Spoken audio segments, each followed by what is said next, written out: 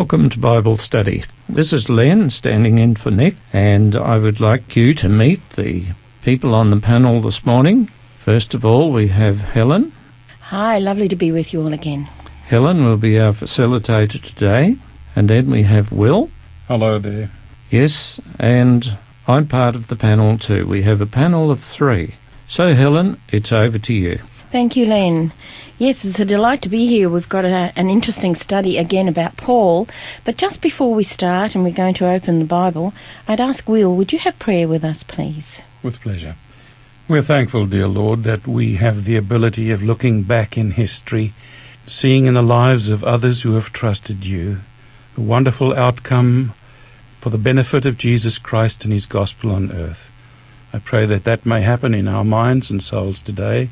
In the name of Jesus, I pray. Amen. Amen. Amen. Thank you, Will. Well, first of all, I would like to review our last study where we looked at Paul's second missionary journey, which had its exciting moments, but also times of persecution.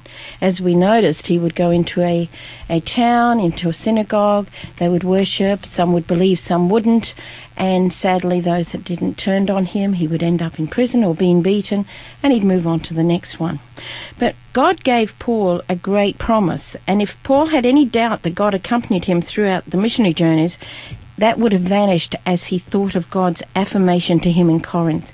So I'm going to ask the panel that as we read about that in the first part of Acts 18:10, what was that affirmation? Well, let me read the text. I think it's best to let the Lord speak himself. He says, "For I am with you, and no one is going to attack and harm you, because I have many people in this city." So he virtually said, I am with you. Wonderful. That was a great promise. And can I ask the panel also, Matthew 1:23 and Revelation 21:3. Let's just have a look and see what they say. It's like bookends in the New Testament. These are both telling us the same thing. So if you don't mind, Matthew 1:23 and Revelation 21:3. I was going to say before we read that Paul had plenty of reasons to be discouraged. Oh, absolutely. I mean, he'd been beaten, he'd been the centre of riots, he'd been in jail. And we are going to talk about all that too, yeah. But the fact that the Lord promised to be with him was something which made all the difference. And he trusted God implicitly, didn't he? Yes. It was wonderful. Yes. Matthew 1:23 says, "The virgin will be with child and will give birth to a son, and they will call him Emmanuel," which means God with us. Thank you, Will. Len? Yes. All right, Revelation 21:3. John is in vision, and he said, "And I heard a loud voice from the throne saying, 'Now the dwelling of God is with men, and he will live with them.'" Isn't that just beautiful? As I said, it's like two ends, isn't it? Two bookends in the New Testament. One that says, Emmanuel, God with us, and the other one said, God shall be with them. But he also gave an amazing promise to us when he gave us the Great Commission in Matthew 28:20. So I'm sure we all remember it, but the last part says what? "I am with you always, even unto the end of the world." So is that exclusive or inclusive? Inclusive of everybody. Yes, and inclusive of all time. There is no exclusions there whatsoever. God says, Jesus made this promise, I'm with you, even to the end of the world. Even adds an extra dimension in there. Yes. And that's wonderful to hang on to that, because sometimes it's difficult when we come across difficulties and trials in our life. But let's have a look at Paul. When looking at Paul's life, we notice that Paul's summary of what his with God ministry included, which was what? Most people would have stopped after the first, but he endured 5 whippings, each including 40 lashes minus 1. In other words, 39 each time. He had, oh, by the way, that was 195 lashes. Can you imagine what his back would have looked like after that? 3 times he was beaten with rods. Once stoned and left for dead. 3 times he was shipwrecked, and he spent a day and a night adrift at sea, probably hanging on to some part of the timbers of the ship. He spoke of multiple dangers, sleeplessness, hunger, thirst, cold, and nakedness. And eventually, although he couldn't write about this, Paul was martyred for the sake of Jesus. Wow, that's quite a lot, isn't it? Sure is. Goodness, just going through 1 or 2 of that would have been enough. That's amazing. Well, some people get turned off when somebody says something that they don't like. That's true, Len. That's true. Yeah. Suffering can serve greater ends, though, because we saw that Paul's beatings and imprisonment in Philippi led to a conversion of whom? Well, we have the jailer, Philippi, and the story in Acts tells us that not only he was ultimately baptized and saved, but the message was carried to his family as well. So suffering did have its fruit right there. And that was something that we learnt about last study, wasn't it? Yes. We looked into that in quite detail. Paul's extensive suffering does not negate the personal protective care of God, though. We're mostly ignorant of the events that God actually prevents. Pain and suffering in the world, it's the number one fact used to deny the existence of God. And I hear this many times. In fact, I heard recently that someone said, I don't believe in God. I don't need God, and then in the next breath, almost cursing God for all the pain and suffering in the world, which I thought, well, if you don't believe in God, how can you blame someone you don't believe in? But sometimes we may ourselves similarly deny God's presence in our lives because of pain and suffering. Suffering's a complex issue, and we should be slow to assume that suffering means being abandoned by God. Would anybody on the panel care to elaborate that point? Yes, I would. I've thought Thanks, about Len. trees. When growing a young tree, if that tree is not exposed to any elements, in other words, strong winds and heavy rain, hail, etc., etc., it might grow up straight, but it's not very strong and it won't be very deep-rooted. Good point. On the other hand, if it's subject to many things like wind and storm and so on, it'll grow strong. And I think the same works with people. If we're never subject to any temptations, we're never subject to anything that's beyond everything being sweet and lovely, well, we'll just grow up like a tender flower, can't handle anything. And God wants warriors, not just namby-pambies. It occurs to me, Len, that there may be many of the people surrounding us that are facing difficulties that seem insurmountable, and pain and challenges that they look to God and wonder, why is this being allowed? And I take a practical lesson from people like Paul and many others in the Scriptures. Even the greats like Moses and Abraham went through their severe trials right throughout. And I think that we can come out the other end stalwart, strengthened, and knowing that God is with us in these times. Yeah. And so I think that we should encourage one another to see the difficult times through with God. Yeah. I think there's another aspect of this too. God sometimes brings good outcomes from bad experiences, and he shows his power. Sometimes these bad experiences can really rock one's boat, so to speak, but God can bring good outcomes, and he promises to be with us. He doesn't say he will prevent any problems from happening, but he promises to be with us even in those troubled times.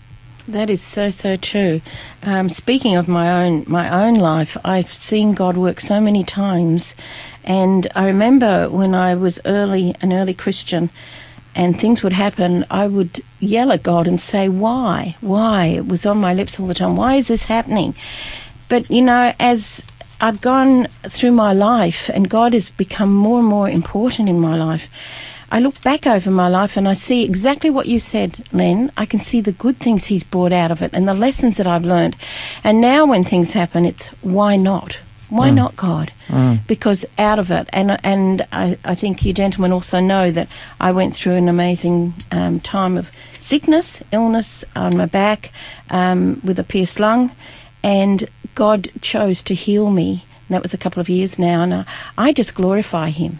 You know, to know that He was with me even on that bed of pain, and even down in the pits. Some of us have been down in the pits of despair, and listeners, I've got to tell you that God is there.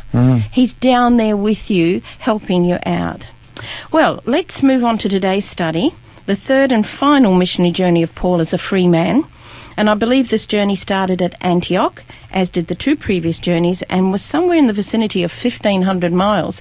When I studied that and I was reading a commentator, I thought, oh, wow, some of us just don't even want to walk as far as the letterbox or around the block. And look what they did. Amazing. But we're going to look briefly at several passages in Acts chapters 18 to 21 and 1 Corinthians 4, 8 to 14. So let's start off with Acts 18:23, please. Acts 18 verse 23, after spending some time in Antioch, Paul set out from there and travelled from place to place throughout the region of Galatia and Phrygia, strengthening all the disciples. Paul's pattern of work teaches us something about the new believers and how they treated them. So what do you think it is, and is there a lesson for us three? You've just read it, Will, in verse 23. Well, he was strengthening all the disciples, and he had to see how their spiritual condition was going, strengthening them, helping them, encouraging them, not just leaving them converted and leaving them on their own, nurturing, in other words. I consider, how did he do this?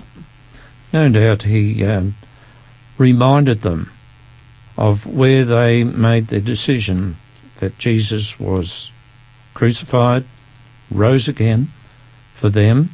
But I also think that in doing the strengthening, he told them of the experiences that he and the other helpers who went with him had, and how the Lord saw them through in those difficult times.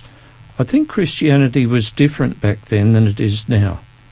I think at the moment, at least here in Australia, it's pretty easy to be a Christian. But it wasn't easy to be a Christian back then. There was persecution from many, many quarters. And I think in Paul speaking to the people how God had led through this and had saved him through that, and so on, that really encouraged them. Yeah, Len, I think there are some people, though, even in Australia, that it's not easy for them, depending on their family and their culture and what have you. But not like the other countries, absolutely, and not like the times of Paul. But I'm reminded of a quote that I read, and it says, we've got nothing to fear for the future except we forget the way God has led us in the past in his teachings. And I agree with you. I believe that Paul was testifying to that in strengthening them. Okay, so next we are introduced to a Jewish believer named Apollos. So what can you tell me about Apollos and his story? And we find that in Acts 18:24 to 28. Would you like me to read that? That would be lovely, thank you. Meanwhile, a Jew named Apollos, a native of Alexandria, came to Ephesus. He was a learned man with a thorough knowledge of the Scriptures. He had been instructed in the way of the Lord, and he spoke with great fervour and taught about Jesus accurately, though he knew only the baptism of John. He began to speak boldly in the synagogue. When Priscilla and Aquila heard him, they invited him to their home and explained to him the way of God more adequately. Oh, interesting. Will, you want to say something? Yes, it's interesting to me that you haven't heard of this man becoming a great in Scripture. Up to here, we find this person almost unknown, and we find that he has a wonderful talent given by God to speak to people for God, and especially in public speaking.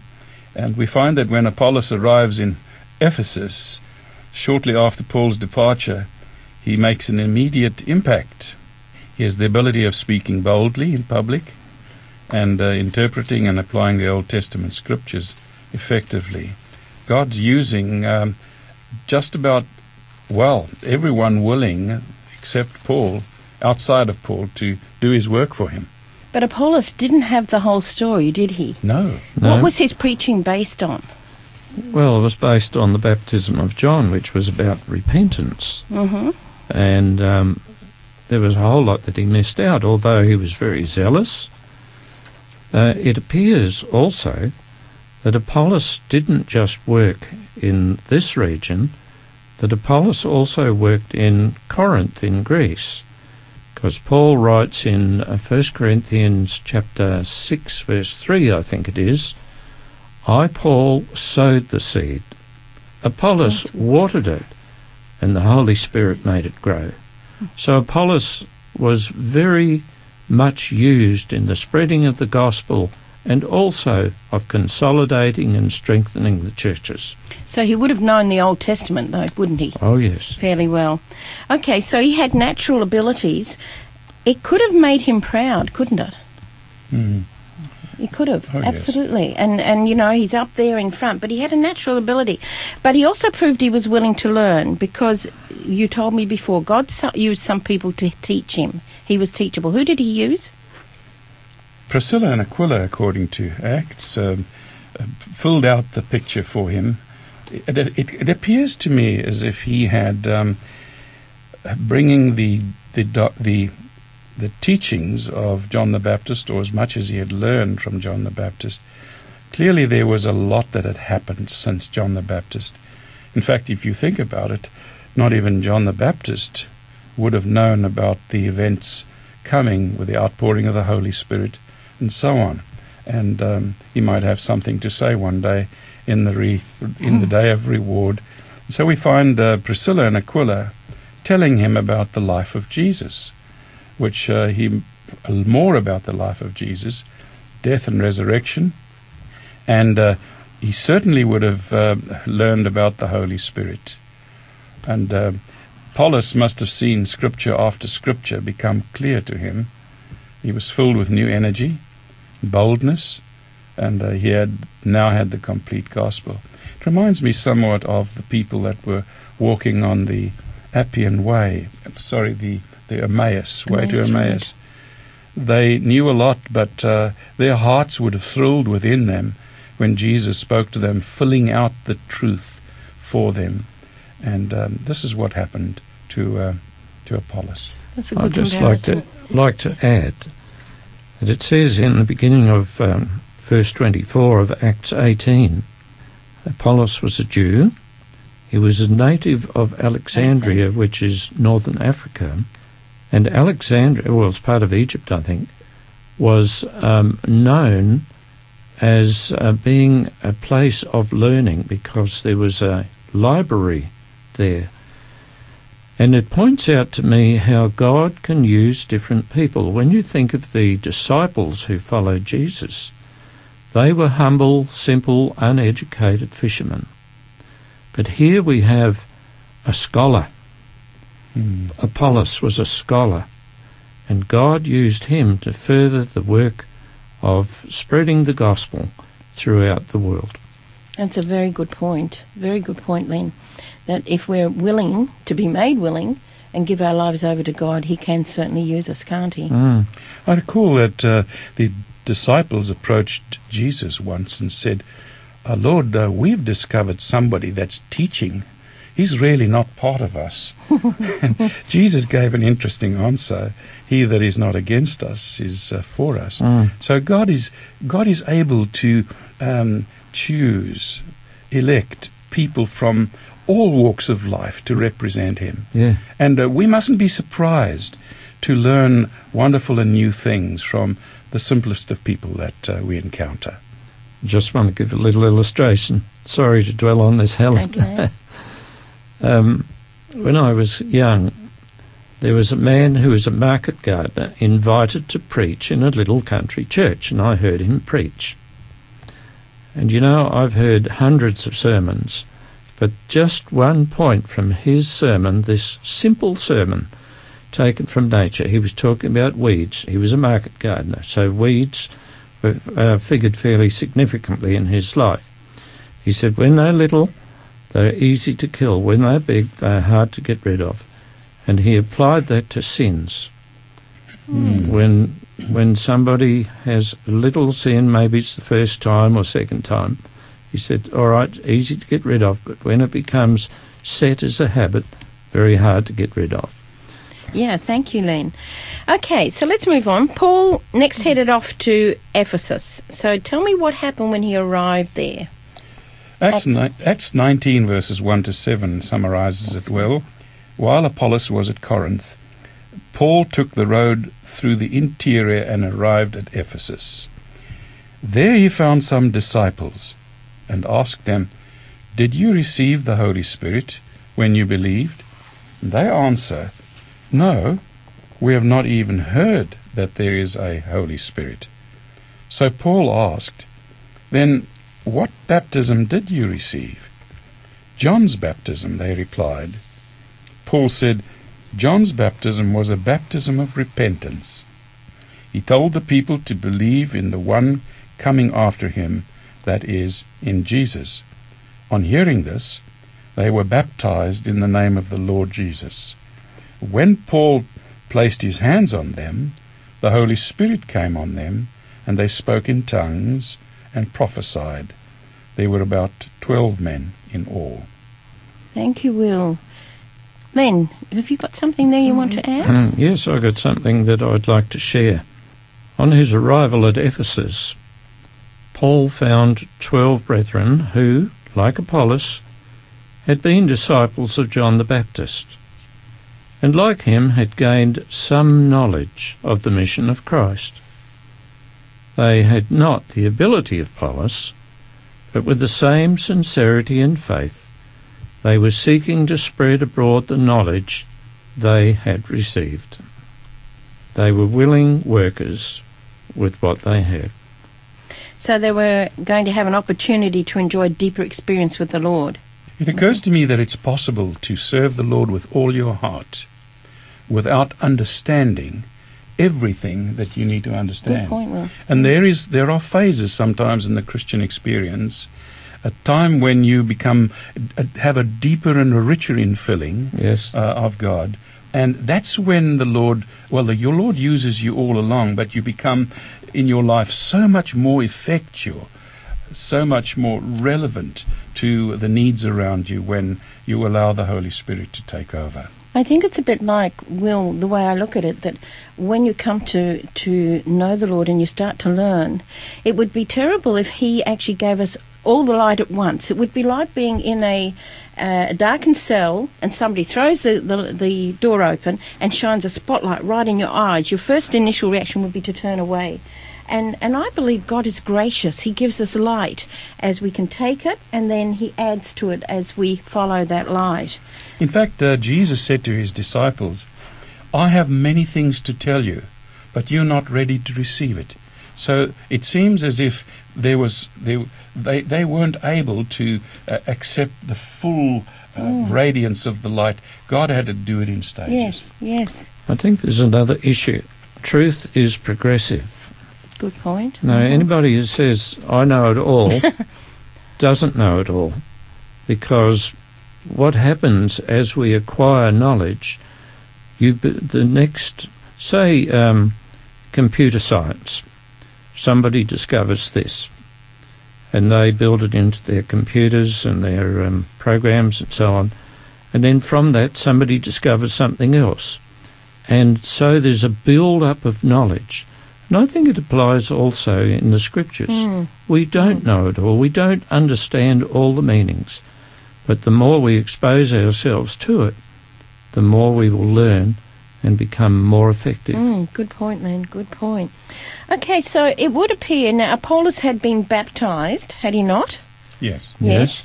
And now it would appear that he actually got baptised a second time. So wasn't the first baptism enough? Well, no, it wasn't. It was a baptism he dedicated himself to the Lord because that was a baptism of repentance. He acknowledged he was a sinner, and that baptism, he was like saying to the Lord, Lord, I want to serve you. But he wasn't baptized in the name of the Father and of the Son and of the Holy Spirit. Mm-hmm. That part was missing. So it was a unique situation, wasn't it? It surely was. So it's not really giving us counsel that we can, we're baptised and then we go off the rails or somewhere, or no, we don't go off the rails, but, we haven't got all the knowledge, and then we get a little bit more light, and so we say, oh, yeah, we want to get baptised again and again and again. That's not what it's about, is it? No. Mm-hmm. No. Okay, well, we'll go on a little bit further in Ephesus. Paul followed his practice of preaching in the synagogue first. We learnt that over the last couple of studies. But here we see how after opposition arose that he and the new believers actually moved out of the synagogue. And, they went to a lecture hall where Paul preached daily for 2 years. So what does Luke say was the result of all this? Shall I read it from Please Acts do. 19, Yes. verses 8 to 10? Paul entered the synagogue and spoke boldly there for 3 months, arguing persuasively about the kingdom of God.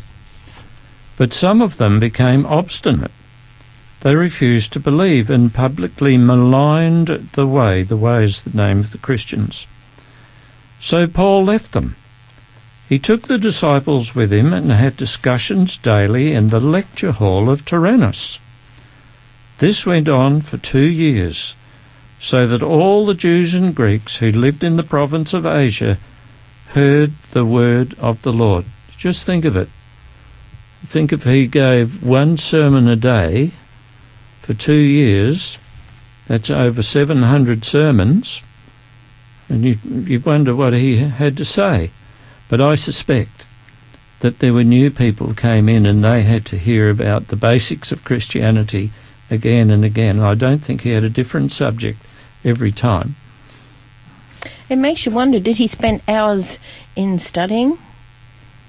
Or was he being used by the Holy Spirit? Probably both, I think. I think you're right. He was Will. a scholar. Because I just wondered how he'd fitted in with all his tent making as well. Sorry, go on. It's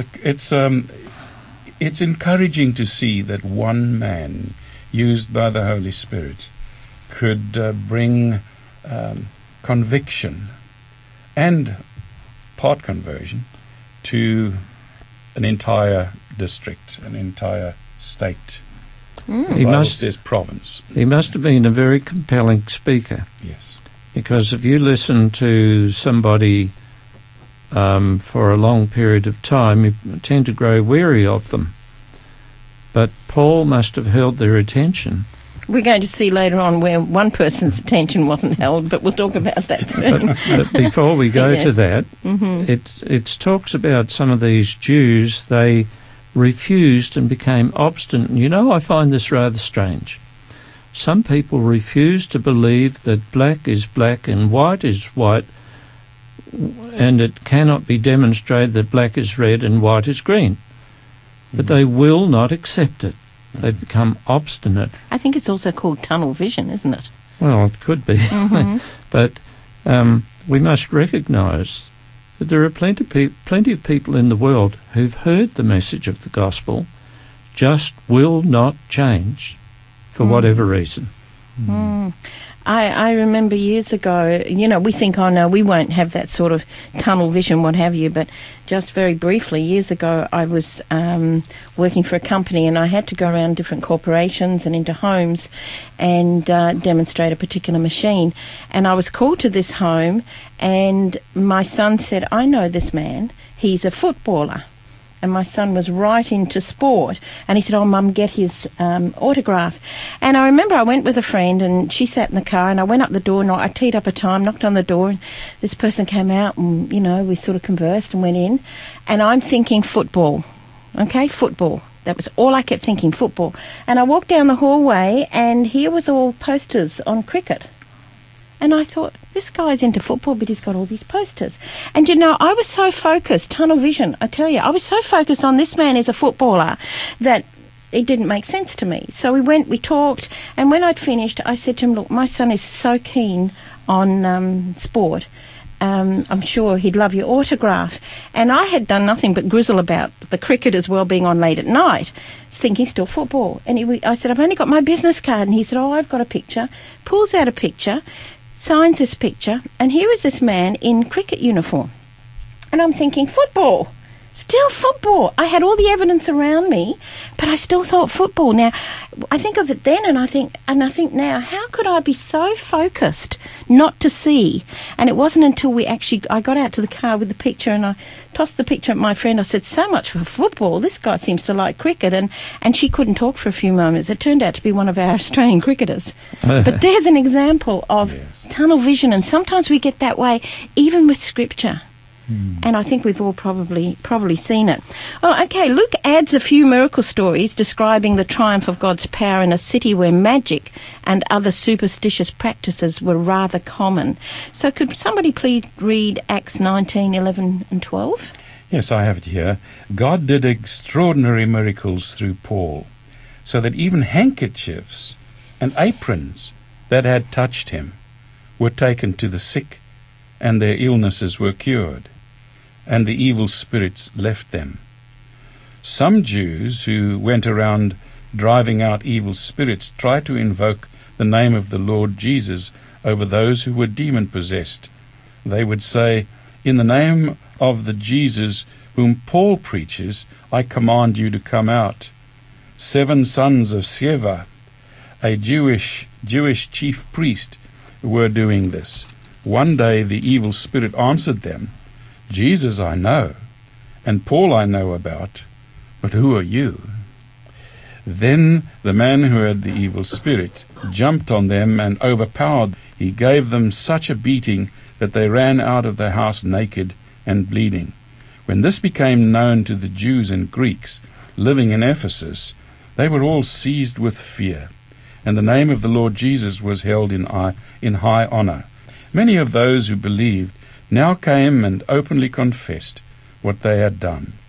A number who had practiced sorcery brought their scrolls together and burned them publicly. When they calculated the value of the scrolls, the total came to 50,000 drachmas. I think that's probably a little more than what we were going to look at at this moment, Will. Okay. But thank you. It's worth reading that. But I just want to go back to verses 11 and 12, where Paul had healing power, but even the handkerchiefs and aprons touched by the apostle appeared to have the healing power. And does that not remind you of when the woman touched the hem of Jesus' garment? But why would God use this method of healing the people? By the way, did the handkerchiefs or the aprons have a particular power? No, we need to be clear on that one. But why would God use this method of healing people right now? I think we need to consider the culture of the day. Good. A lot of people put a lot of recognition into magic arts and the like. Now, I don't think any magician could replicate what happened in this case.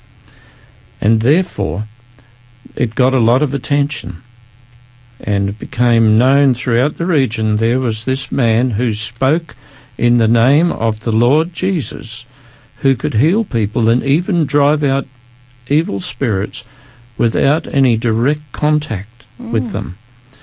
And, of course, this would have aroused a lot of interest in the area. I think the fact that the Ephesians were very superstitious people, and those superstitious beliefs may have led God to perform this extraordinary type miracle, like we've just read. And this is perhaps, to me, an example of how God meets the needs of people at their own level of understanding. Very, very true. Now, Will, you've already read some of the interesting story that we had of others that were attempting to cast out demons. But, however, sadly our time is restricted. But I do recommend, listeners, that you spend more time after our broadcast in the study of those texts. Go into it a little bit deeper if you may. Okay, but Acts 19:22 to 41 talks about opposition that Paul faced once again. So what was the real reason for this opposition? Well, it was an economic reason, because Paul was talking about these little gods and things that, there was the silversmith named Demetrius who had quite a good business going in Ephesus, because Ephesus was the home of the goddess Artemis, and visitors who came to this area would go home with a little souvenir god. Was this the same as the goddess Diana? Well, yes, as far as I know. Yeah. Yes. And Paul was coming in and saying, look, these things are totally worthless and useless. You need to worship the God of heaven who created the heavens and earth. And because of that, Demetrius thought, well, what's going to happen to our business? We've got a nice little business going here. It was going to touch his wallet, wasn't it? It was certainly going to. And so how could he counter this? And so he whipped up some public opinion saying, here we've become famous because of this goddess. The people come here to worship, and now we're being told this sort of worship is a waste of time. They won't come anymore.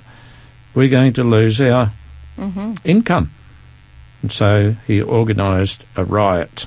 I'm interested that Demetrius covered his greed and avarice with a cloak of righteousness. A false piety. False piety. He He probably did care for the temple of Diana, but there was a lot in it for him, as you have said, Len. Yeah. We actually could face the same danger of using religion or spirituality to gain from, and I don't think that is right. Well, it certainly happened. I mean, a lot of these televangelists, they get people to donate, and what I hear on the news about 6 months ago, one of them needed a third personal jet plane. Why would you need a third personal jet plane? He was one of these televangelists. He was just making money out of it, which and people make money out of Christianity. They'll make money out of any angle they can get. That's true, Nan. That's true. Okay, can I ask one of you to please read Acts 20, 7 to 12? Well, perhaps I should read this. Okay. So we have Paul at Troas. On the first day of the week, we came together to break bread. Paul spoke to the people, and because he intended to leave the next day, kept on talking until midnight. There were many lamps in the upstairs room where we were meeting. Seated in a window was a young man named Eutychus, who was sinking into a deep sleep as Paul talked on and on. When he was sound asleep, he fell to the ground from the third story and was picked up dead. Paul went down, threw himself on the young man, and put his arms around him. "Don't be alarmed," he said. "He's alive."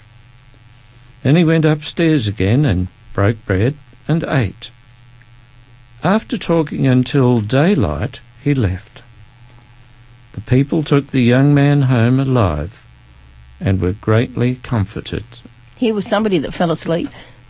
Yeah, well, I've seen a few people fall asleep during long sermons. Not yours, I hope, Len. Oh, I didn't look. Yes. I didn't keep tabs. Didn't keep a roll. But you know, this is a very important issue that we're just talking about here. Yes. I have a number of friends who are Sunday worshippers, and they use this text to show that, or to try to show, I should say, because I don't think it proves the point that they're trying to make, that Sunday is the day of worship. And it speaks here about the fact that they came together to break bread, and on the first day of the week, which we know is Sunday. But further back in early Acts, I think it's Acts 2 or 3, It says the disciples came together daily to break bread. Now, some of our Sunday-keeping friends say that here you have a special day when they came together to break bread. In other words, to have communion, as they extrapolate beyond what the Bible says. No, these people came to eat together often, not just on Sunday. And there's another reason given here, because Paul was leaving and he was making the best of the time. We don't know if this is talking about Saturday night or Sunday night. So the issue is not clear at all, and therefore you cannot make a case to say that the church was now worshipping on Sunday, because we read in other places where Paul and the other disciples worshipped on the seventh day of the week, on the Saturday.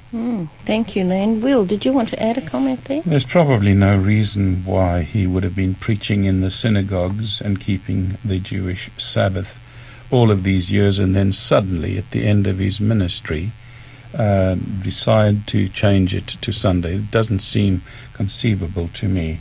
I read a statement which is perhaps helpful. You might have partly answered that, Len. The question is, was it the night before Sunday or the night after Sunday? If you look at the text really carefully. The answer depends on what system of time reckoning Luke is actually using, whether the Jewish system from sundown to sundown or the Roman one from midnight to midnight. If it's the former, the Jewish system, then it was Saturday night. In the case of the Roman calculations, then it was Sunday night. So, as you've said, Len, it's very difficult for us to really know. But one incident doesn't change a complete establishment. No.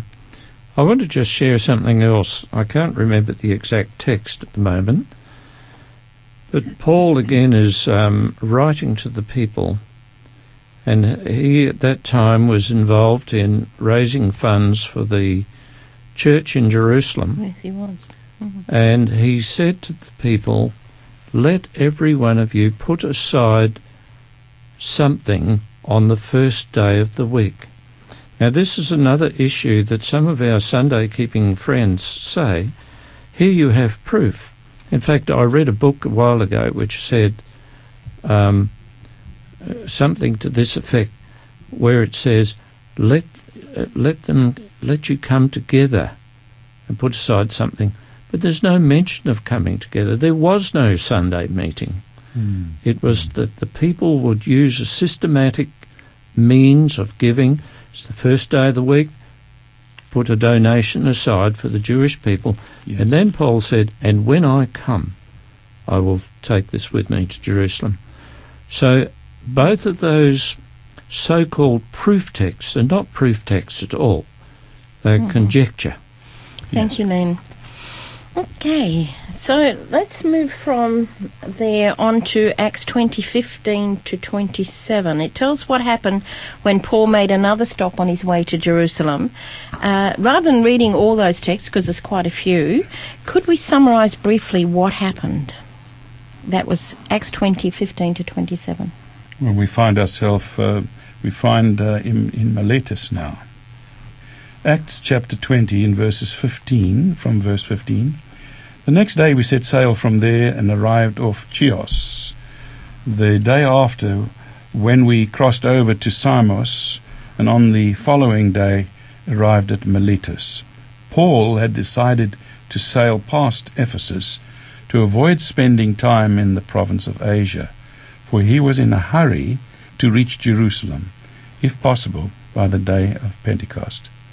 From Miletus, Paul sent to Ephesus for the elders of the church. When they arrived, he said to them, "You know I have lived the whole time while I was with you, from the first day I came to the province of Asia.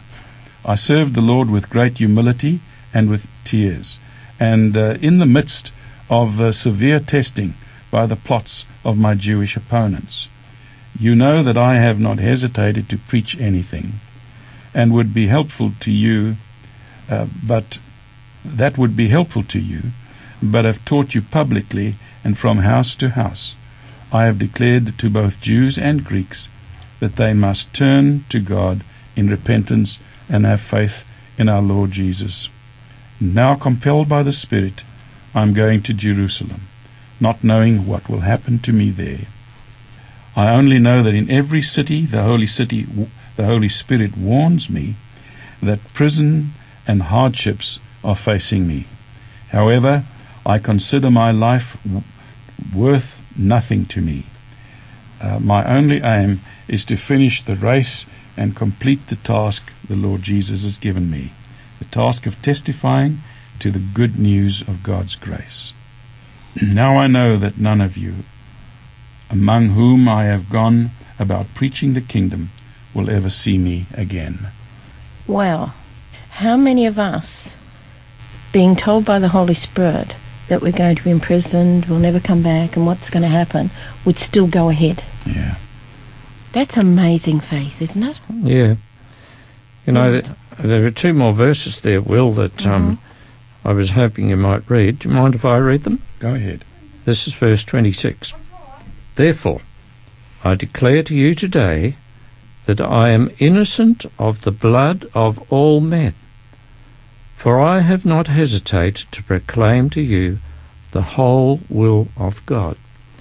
This brings out the issue of responsibility, that we as Christians are responsible, as Jesus commissioned in Matthew chapter 28, to share the gospel of God's saving grace with other people.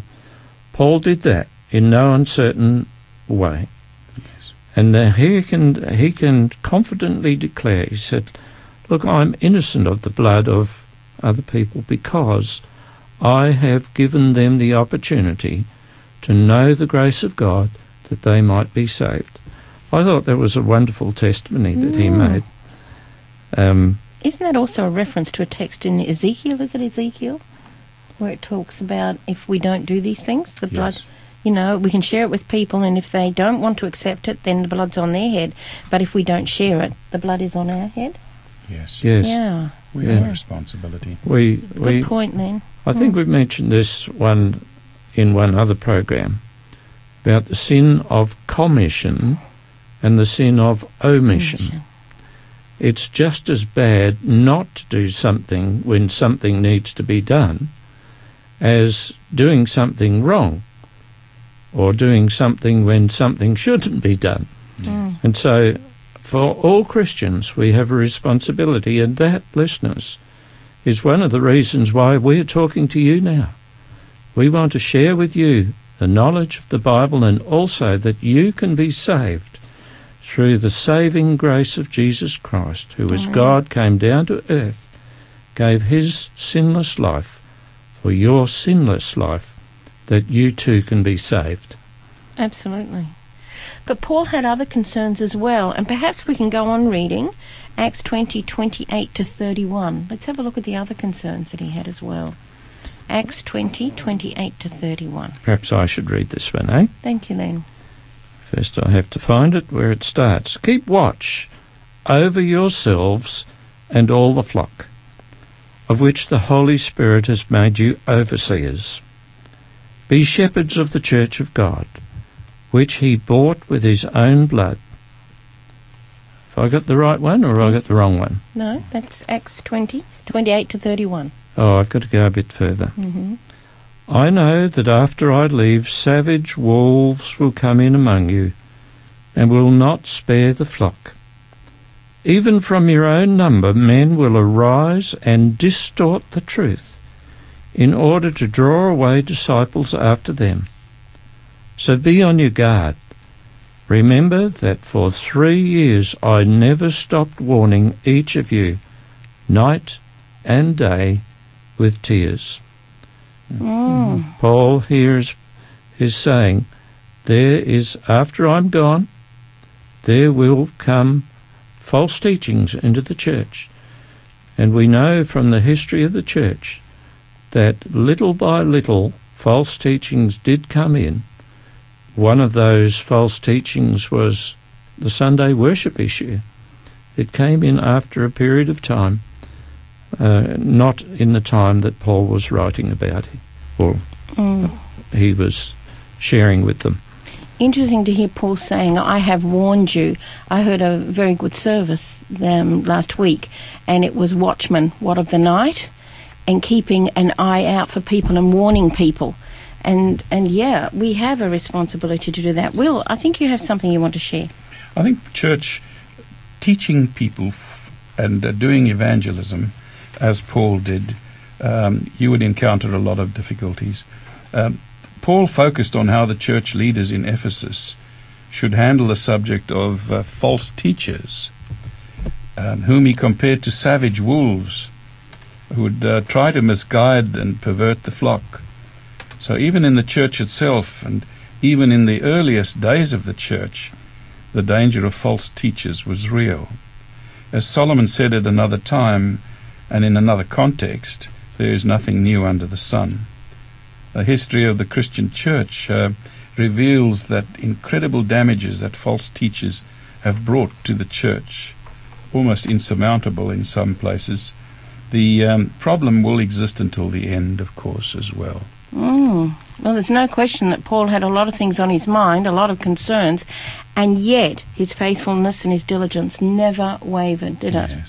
Never wavered. Well, we're nearly finished with our time, so let's quickly... Someone tell me what happened in Acts 21, 10 to 14. A special incident took place in Caesarea concerning Paul's trip to Jerusalem. Can we summarise or read that text very quickly? A prophet who we haven't heard about before, his name was Agabus. He came down from Judea and he met Paul, and he did something strange. He took Paul's belt, tied his own hands and feet with it, and said, "The Holy Spirit says, in this way the Jews of Jerusalem will bind the owner of this belt and will hand him over to the Gentiles." Now, Paul had said previously that the Holy Spirit had revealed to him that he was going to suffer, he would be imprisoned, and now this was being confirmed through the prophet Agabus. Wow. Will, did you want to share something? Lovely commentary on this, written about a century ago, I would imagine. Never before had the apostle approached Jerusalem with so sad a heart. He knew that he would find few friends and many enemies. He was nearing the city which had rejected him and slain the Son of God, and over which now hung the threatenings of divine wrath. True, it must have been very hard for him to approach the city of Jerusalem, knowing, as you have said, Len, what was waiting for him. But he didn't do it in his own strength, did he? No, he You need to remember that. Okay, so we need to think about Paul's situation. He is rejected by his own countrymen who don't believe in Jesus, and even of the Jews who do believe in Jesus, many viewed Paul with great suspicion, even distrust, because they think he is perverting the landmarks. Many of the pagans hate the gospel he is proclaiming, and yet, well, why did Paul press on despite all of this oppositions? And though we're not like Paul, I know that we're all different, we're all individuals, but what can we take away for ourselves from the story that we've studied today? Perhaps Len and Will, we could just share very briefly in the last few minutes a take-home lesson from this. Would you share, please? Well, I guess there are quite a few, but the thing that I thought about was the fact that God promised Paul that he was with him. And despite all the difficulties and the persecutions and so on, God was faithful. And the thing that I get out of this especially is that God has promised eternal life to those who are faithful to him, despite what may happen to them on the way.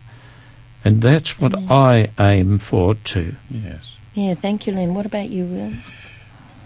If being a Christian was to be fast-tracked onto a bed of roses and a glorious, peaceful life, the whole world, I believe, would see the benefit and all become Christians. But it's not so. No. Being a Christian, you submit yourself you expose yourself to the possibility of being misunderstood, maligned, mistreated, like Paul. But I think what we learn from Paul is that despite all of these things stacking against him, he was willing to carry on for God. Absolutely. Thank you, Will. Thank you, Len and Will. I'd just like to say, listeners, that these are amazing texts to study, and please take time to do that. But next week we are going to see what happens when Paul finally makes it to Jerusalem. I'm looking forward to the day that we can talk to Paul in the Kingdom Made New and hear about his exploits from his actual point of view as well. I think it's going to be fascinating to hear him. I look forward to that day too. As long as we don't sit in an upstairs window while we're talking to him. No. Len, would you like to just close with prayer for our listeners? Thank you. Father in heaven, we thank you for the example of the work of those who've gone before, thinking particularly of the Apostle Paul. May we be as faithful as he was. In Jesus' name, amen. Thank you.